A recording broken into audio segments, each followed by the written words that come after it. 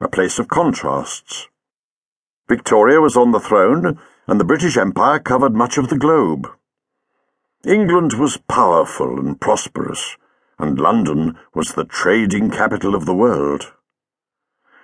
There were those in the theatre who shared their country's prosperity, spending gold sovereigns with a free hand, living comfortable lives, with servants to look after them.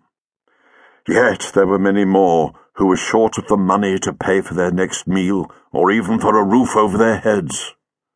However, tonight they were united in a common aim, to forget their troubles and have a thoroughly good time. The audience watched spellbound as Chiang ushered a smiling chorus girl into a metal cabinet in the center of the stage. He closed the door and slid sword after sword through the slots in the cabinet's sides. He waved his hands and withdrew the swords. There was a bang and a flash, and he threw open the door to reveal the chorus girl, smiling and unharmed. There was a roar of applause. Chiang folded his hands in his sleeves and bowed low, and the curtain came down.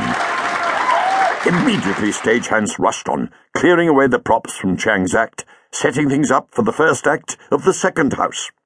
Chiang went over to a chair, where Mr. Sin sat waiting for him.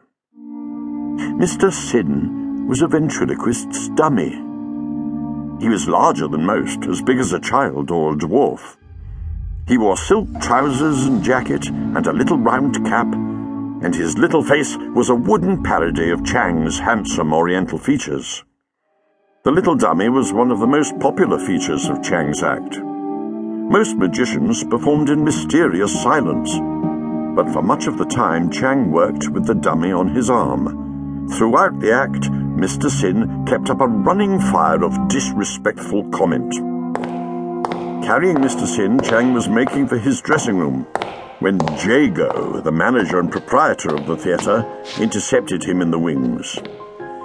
A stout, red-faced figure, resplendent in evening dress with diamond studs, Jago was positively glowing with happiness. "Mr. Chiang! Wonderful, sir, wonderful! Words fail me." Chiang bowed. "Most unusual," he said ironically. "Never in my 30 years on the halls have I seen such a dazzling display of lustrous legerdemain, so many feats of superlative supernatural skill."